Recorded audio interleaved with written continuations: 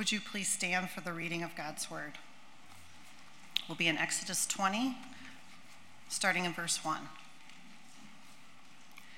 And God spoke all these words, saying, I am the Lord your God, who brought you out of the land of Egypt, out of the house of slavery. You shall have no other gods before me. You shall not make for yourself a carved image or any likeness of anything that is in heaven above, or that is in the earth beneath, or that is in the water under the earth. You shall not bow down to them or serve them. For I, the Lord your God, am a jealous God, visiting the iniquity of the fathers on the children to the third and fourth generation of those who hate me, but showing loving, steadfast love to the thousands of those who love me and keep my commandments. You shall not take the name of the Lord your God in vain, for the Lord will not hold him guiltless who takes his name in vain. Remember the Sabbath day, to keep it holy. 6 days you shall labor and do all your work, but the seventh day is the Sabbath to the Lord your God. On it you shall not do any work, you or your son or your daughter or your male servant or your female servant or your livestock or the sojourner who is within your gates. For in 6 days the Lord made heaven and earth, the sea and all that is in them, and rested on the seventh day. Therefore the Lord blessed the Sabbath day and made it holy. Honor your father and mother, that your days may be long in the land that the Lord your God is giving you. You shall not murder. You shall not commit adultery. You shall not steal. You shall not bear false witness against your neighbor. You shall not covet your neighbor's house. You shall not covet your neighbor's wife, or his male servant, or his female servant, or his ox, or his donkey, or anything that is your neighbor's. Now, when all the people saw the thunder and the flashes of lightning and the sound of the trumpet and the mountain smoking, the people were afraid and trembled, and they stood far off, and they said to Moses, You speak to us, and we will listen, but do not let God speak to us, lest we die. Moses said to the people, Do not fear, for God has come to test you, that the fear of him may be before you, that you may not sin. The people stood far off, while Moses drew near to the thick darkness where God was. Now, if you could turn to Romans 7, starting in verse 7. What then shall we say? That the law is sin? By no means. Yet if it had not been for the law, I would not have known sin. For I would not have known what it is to covet if the law had not said, You shall not covet.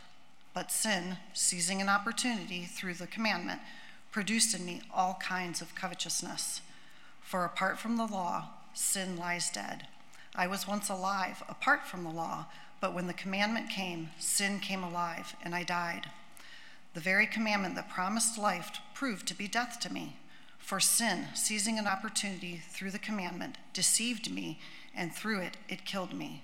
So the law is holy, and the commandment is holy and righteous and good. You may be seated.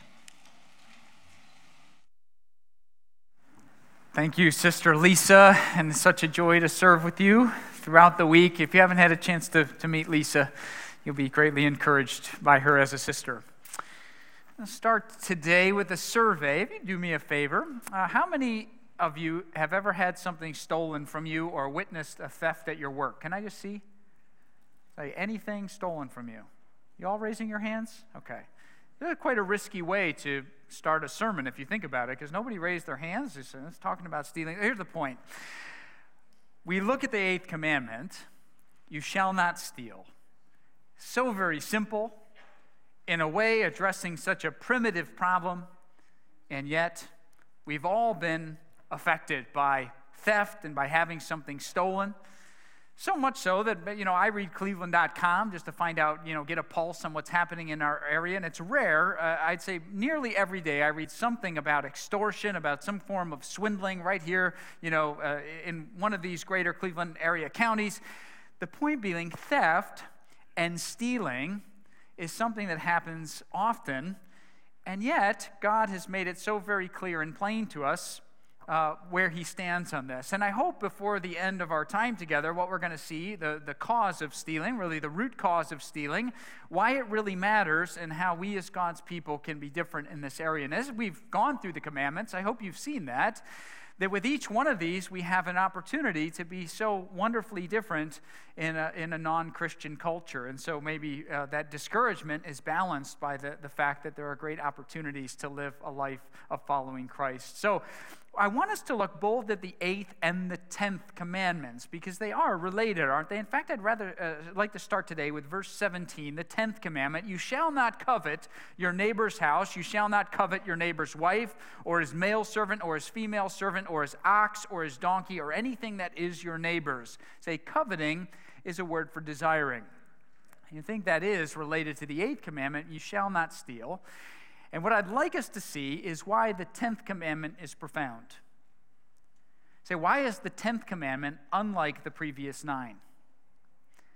And the reason why it is so profound is because it talks about the attitudes of our heart. Of the previous 9 commandments, the way that they're violated is on exhibition. If you use the Lord's name in vain, it's detectable. If I steal something, it's probably going to be found out, maybe not immediately, but eventually somebody will say, okay, there was an item that was stolen, or something, property, intellectual property that was stolen, it's visible. You say you commit adultery, say sooner or later that's going to work its way out. Say of the previous 9 commandments, when they're violated, they're on display. What makes the 10th commandment, I think, scary is because the Bible is not a book of fluff, but it actually goes so far as to talk about the attitudes of my heart. That I can covet, I can desire that which is yours without you knowing about it.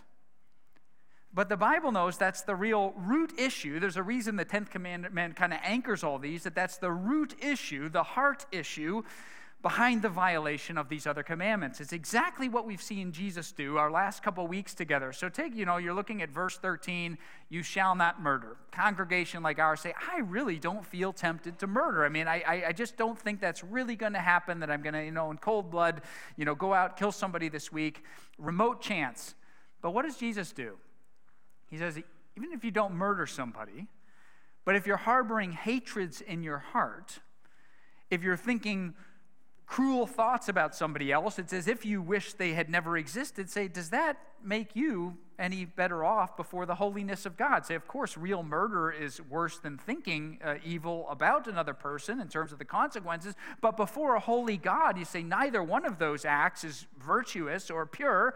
And so what Jesus does is he universalizes the guilt on that commandment. He says, you've heard it said don't murder, but I've got to tell you, it's the issue in your heart of hating other people. That's the root cause of it. And I'm guilty. How about the next one? You shall not commit adultery.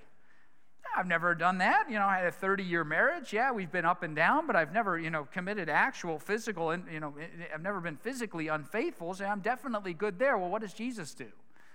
The root cause of adultery is a corruption of the heart that we call lust.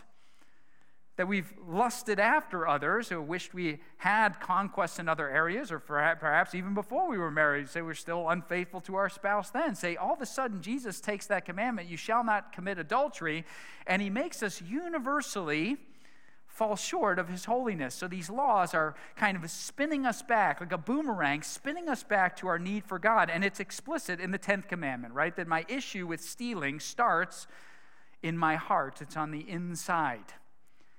And this, friends, all the time people now, I meet good relativists, they say, all the religions are the same. Just have a holy figure and a bunch of rules, and, we're all climbing up the different side of the mountain. Say, I don't think that's true. And this is one of the many areas it's not true, is that the Bible goes so far as to tell us not what we want to hear, but what we need to hear. The truthful matter that my issue in life isn't outward conformity to our civil laws. That my root problem in life is the corruption of my own heart.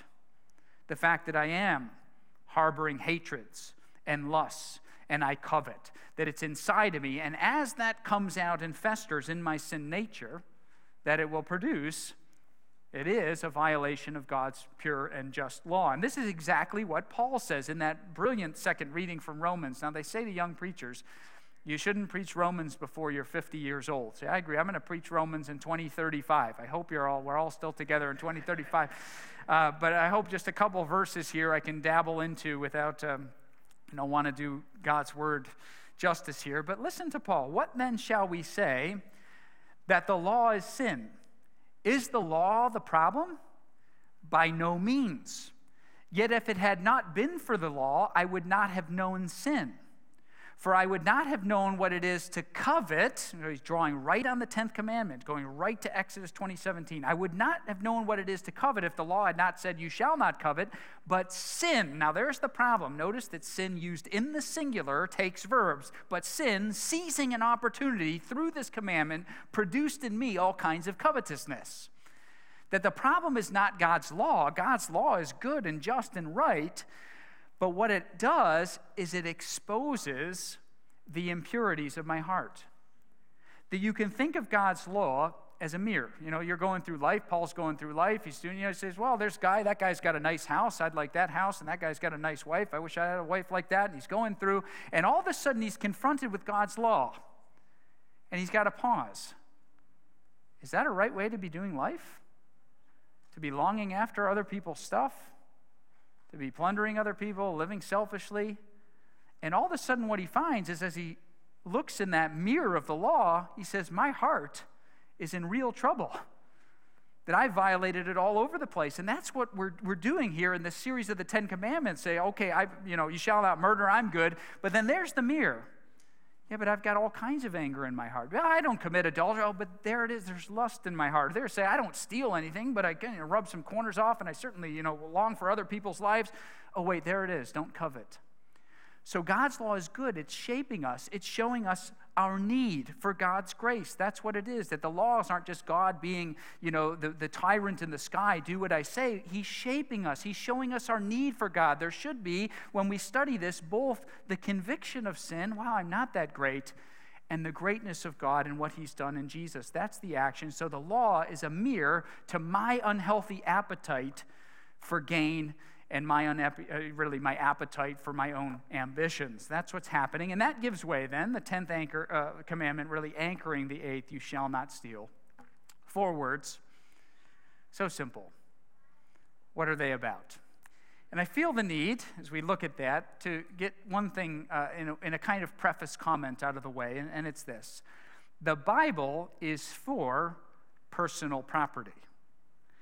That as a Christian, you should not feel guilty about owning things. And I'll say a lot of times, I had a professor who, gave the old, anarchist, Marxist slogan, property is theft. Have you heard that? Property is theft. And you say, nothing could be further from the Bible's purview.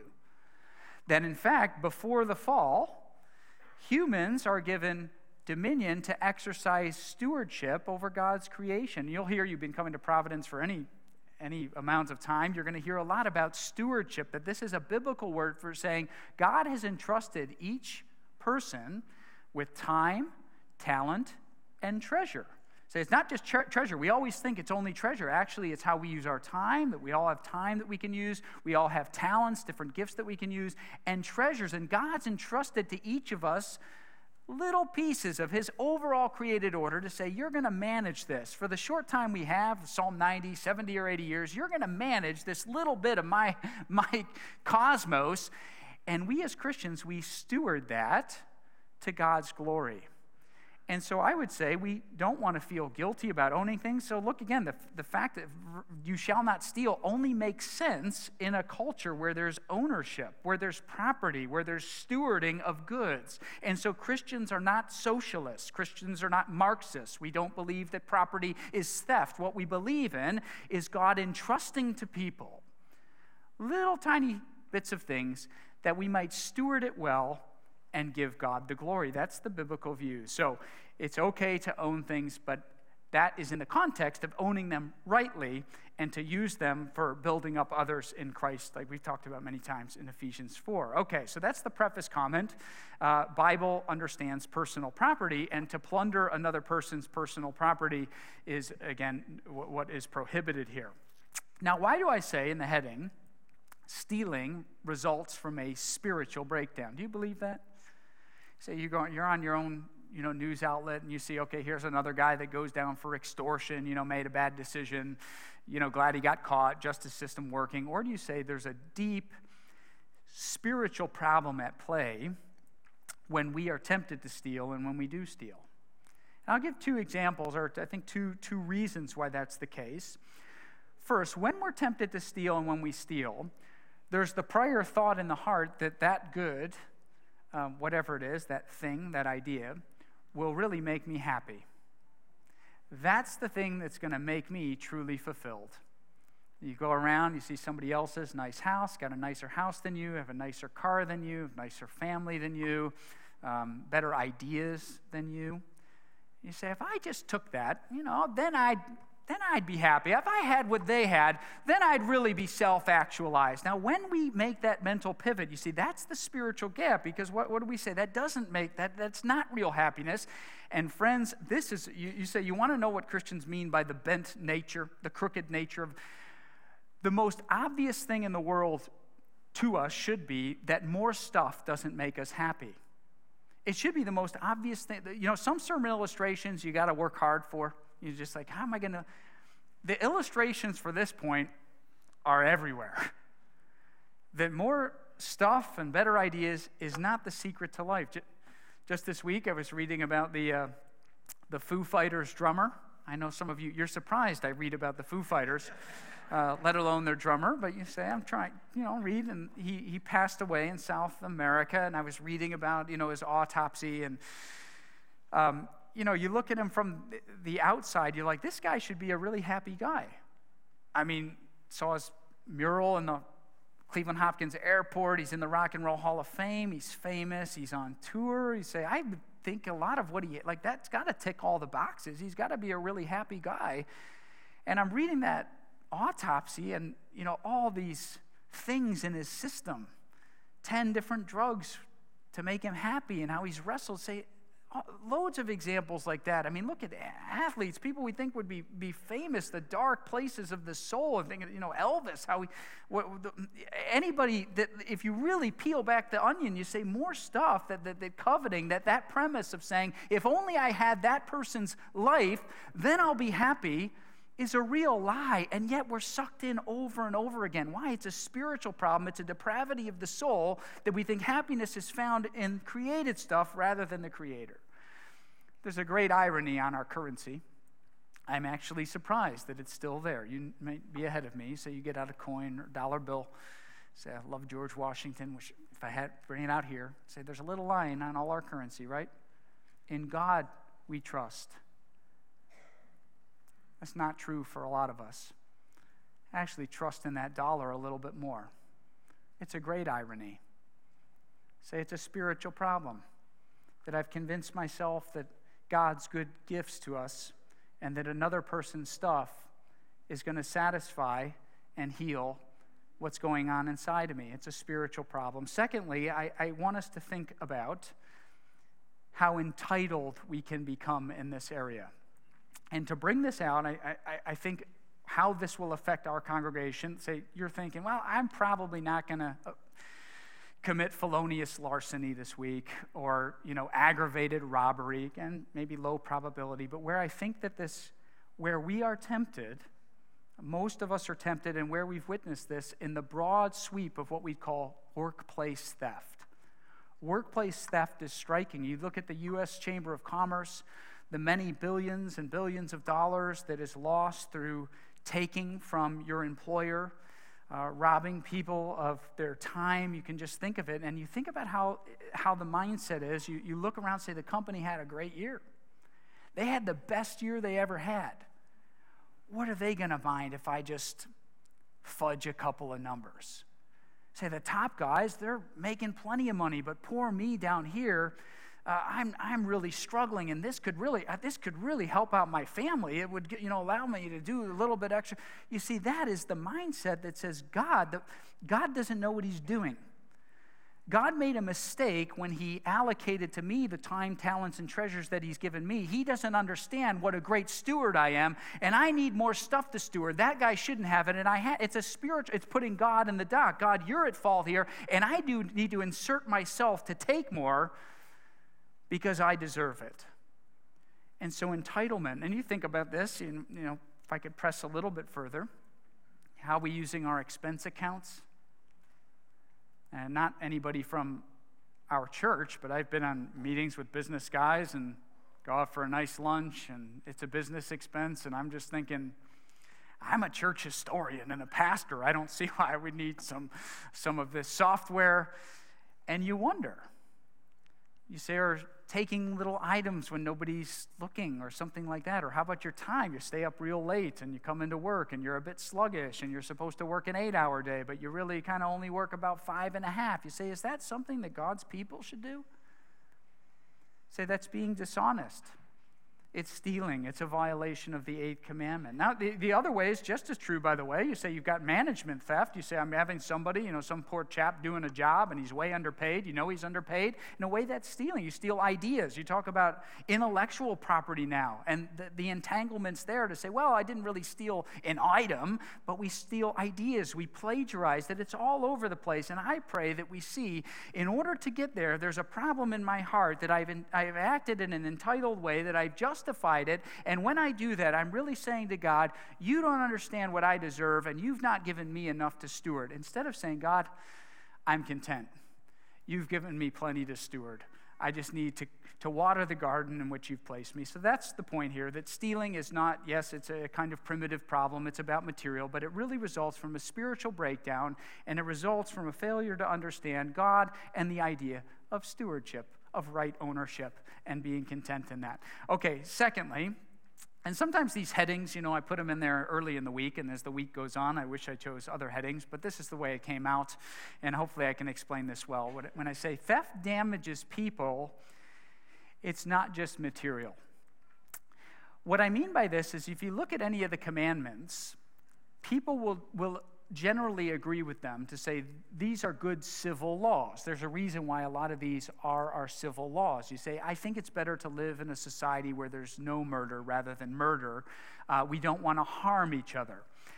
But this is what we'd call a contractual view. This is, exactly what the modern political philosophers were talking about, to say, I have an agreement with you that you won't murder me and I won't murder you. And that's just the nicest and best society, that morality stops at just me not doing harm to you. Is that all that's at stake? I say that's certainly at stake. You say it's better to live in a society where there's no theft rather than theft. Finding this out in California with Proposition 47. I mean, not to go there, but that's the one that decriminalized larceny up to about $1,000, $900. And you say all these retailers are like, well, theft is way up. So we all know, say it's better to live in a society where there's less stealing than more stealing. Definitely true. But when we look at God's laws, it goes deeper than that.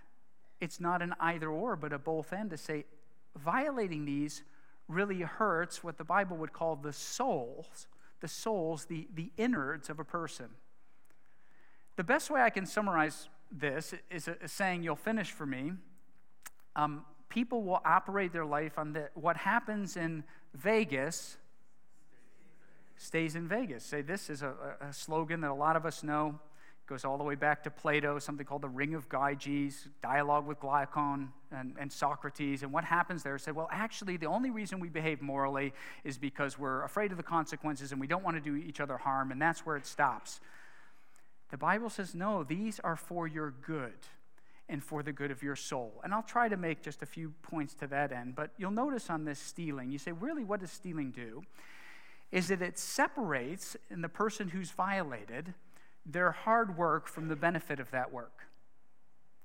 You say, when we work hard and there's remuneration, we say this is just capitalism. It has nothing to do with the Bible. You work hard, you get paid. This is something we do. I would argue that goes back before the fall. You say, you read your Bible closely, Adam is to work in the fields before the fall. That doing good work and contributing to society and having rewards, be that in Adam's day, the work of his labor, that he gets to enjoy the work of his hands, is deeply ingrained to what it means to be human. Say, I want to work hard, make a contribution, and see God in his goodness has set up the moral economy where there's a benefit. And when we come in, we say we plunder that, we violate that, we're striking at the core of this dynamic of making a contribution and seeking the rewards. And again, it's not just money. And when you raised your hands at the beginning, you think about what was stolen from you. Say, a lot of us have good insurance. Say somebody broke into your house, stole your stuff, even You say, well, I have insurance, I'll just buy new stuff. I never hear anybody talk that way. They'll rather say, I felt so violated. The people that took this stuff, it wasn't about the money, it's the fact that they would come in and plunder me and plunder my family. And it feels so deeply, you feel so deeply attacked when people steal from you. You say, I think that's exactly right. Why? Because God made us to work hard and to see rewards. And theft has a way of disrupting that and hurting the souls of us. And on that vein, take a look at that proverb there. It's Book of Wisdom. Bread gained by deceit is sweet to a man, but afterward his mouth will be full of gravel. What do you think that means? So I remember, as a guy, I don't tell this story a lot, but me and my buddies thought it'd be pretty funny to steal the road signs from the high school. Say, stealing stop signs, very serious business. You're not thinking that way. Frontal lobe's not developed, right? I said, it'd be so cool to steal these signs and take them home and tell all of our buddies, you know who stole the signs at the school? We did. The whole plan broke down. We all turned each other in. Captain Cockrell called my dad from the Sugar and Falls Police Department, and he said that was exactly what happened. To say, it sounds like a good idea to steal stuff. Tastes good for a moment. Say, won't that be cool? Oh, I'll be really happy. And then you're sitting there and you're saying, what I did was wrong. It wasn't right. And I didn't earn this.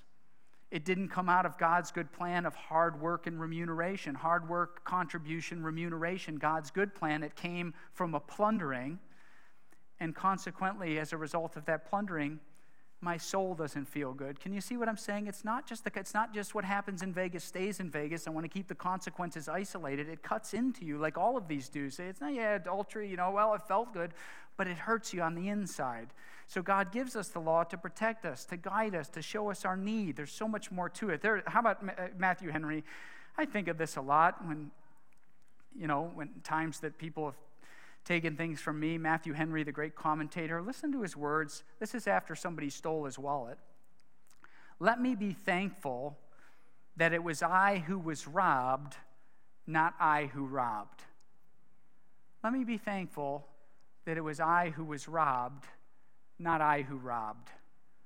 What did the great Christian Matthew Henry mean by that? He meant, I think, the theological dimension of saying there's a God on high who sees everything. That all this stuff belongs to him.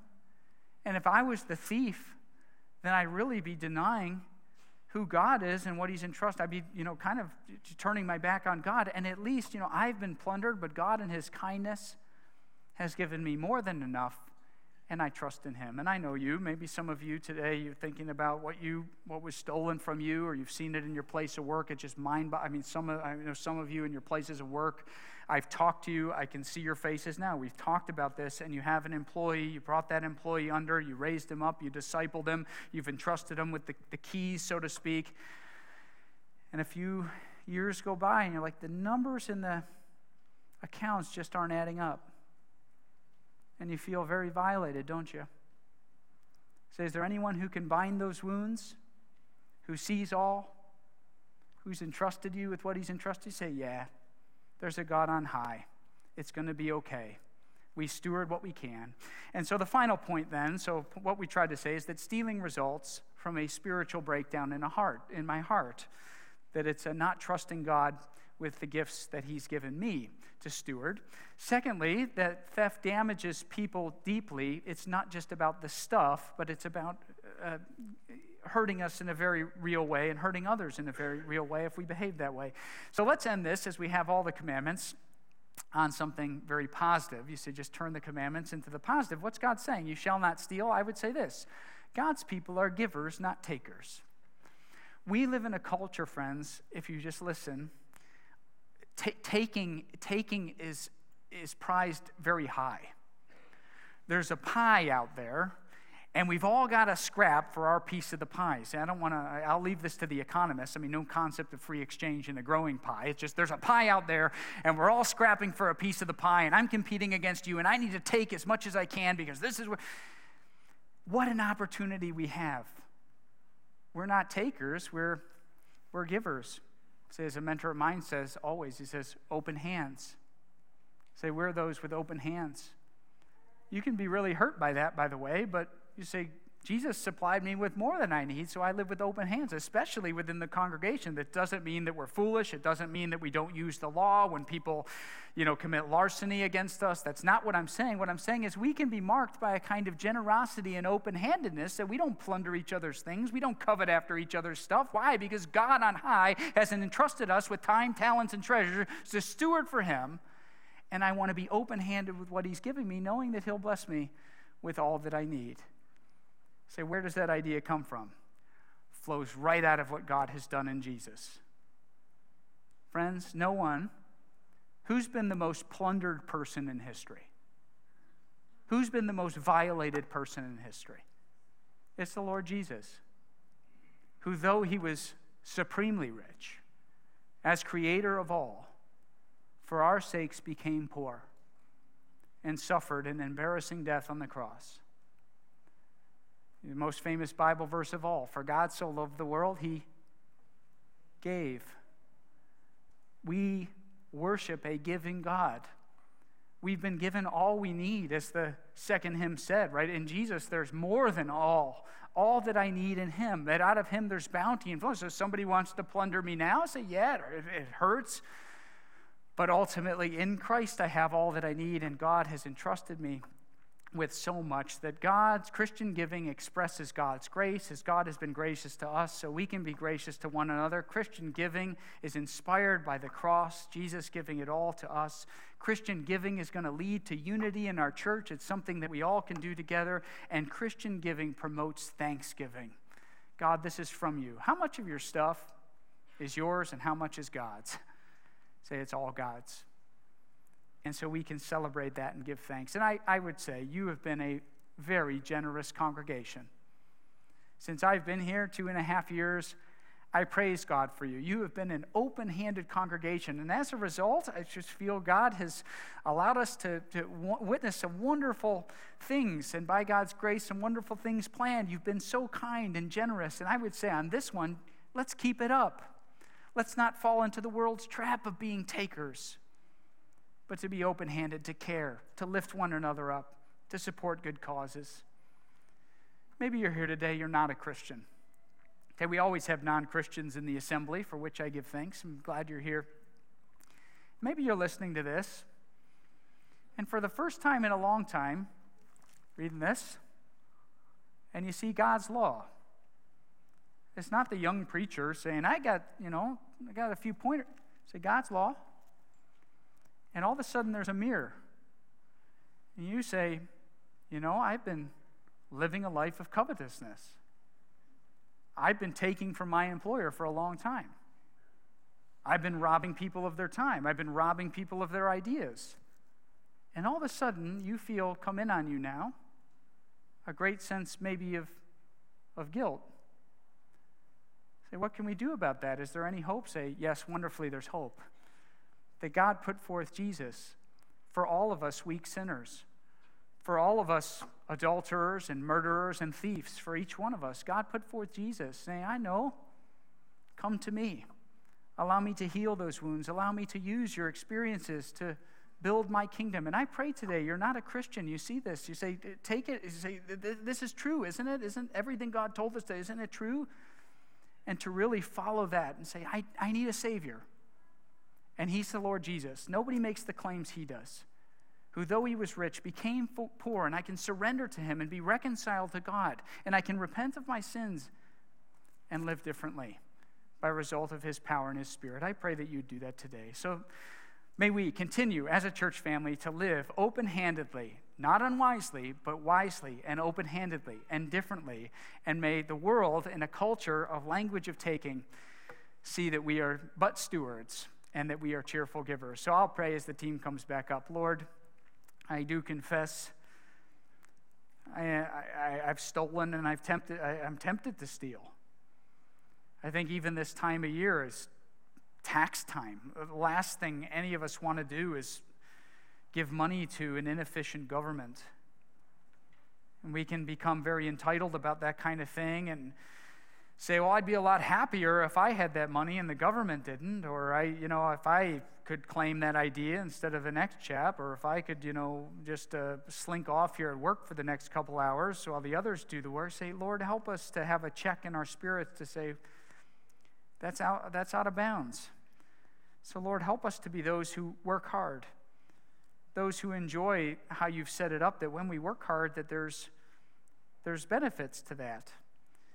And Lord, help us to be givers and not takers, to live open-handedly, certainly with other members of this congregation, as in our membership covenant, that we make a pledge to do so. And I praise you, Lord. I praise you for the members of this congregation who have lived out this truth, being open-handed. So, Lord, protect us. Keep our minds fixed on your sufficiency, on this idea of stewardship, that you've allocated things perfectly. So may we not strive, but be content and be generous and be glad in you. For Christ's name, amen.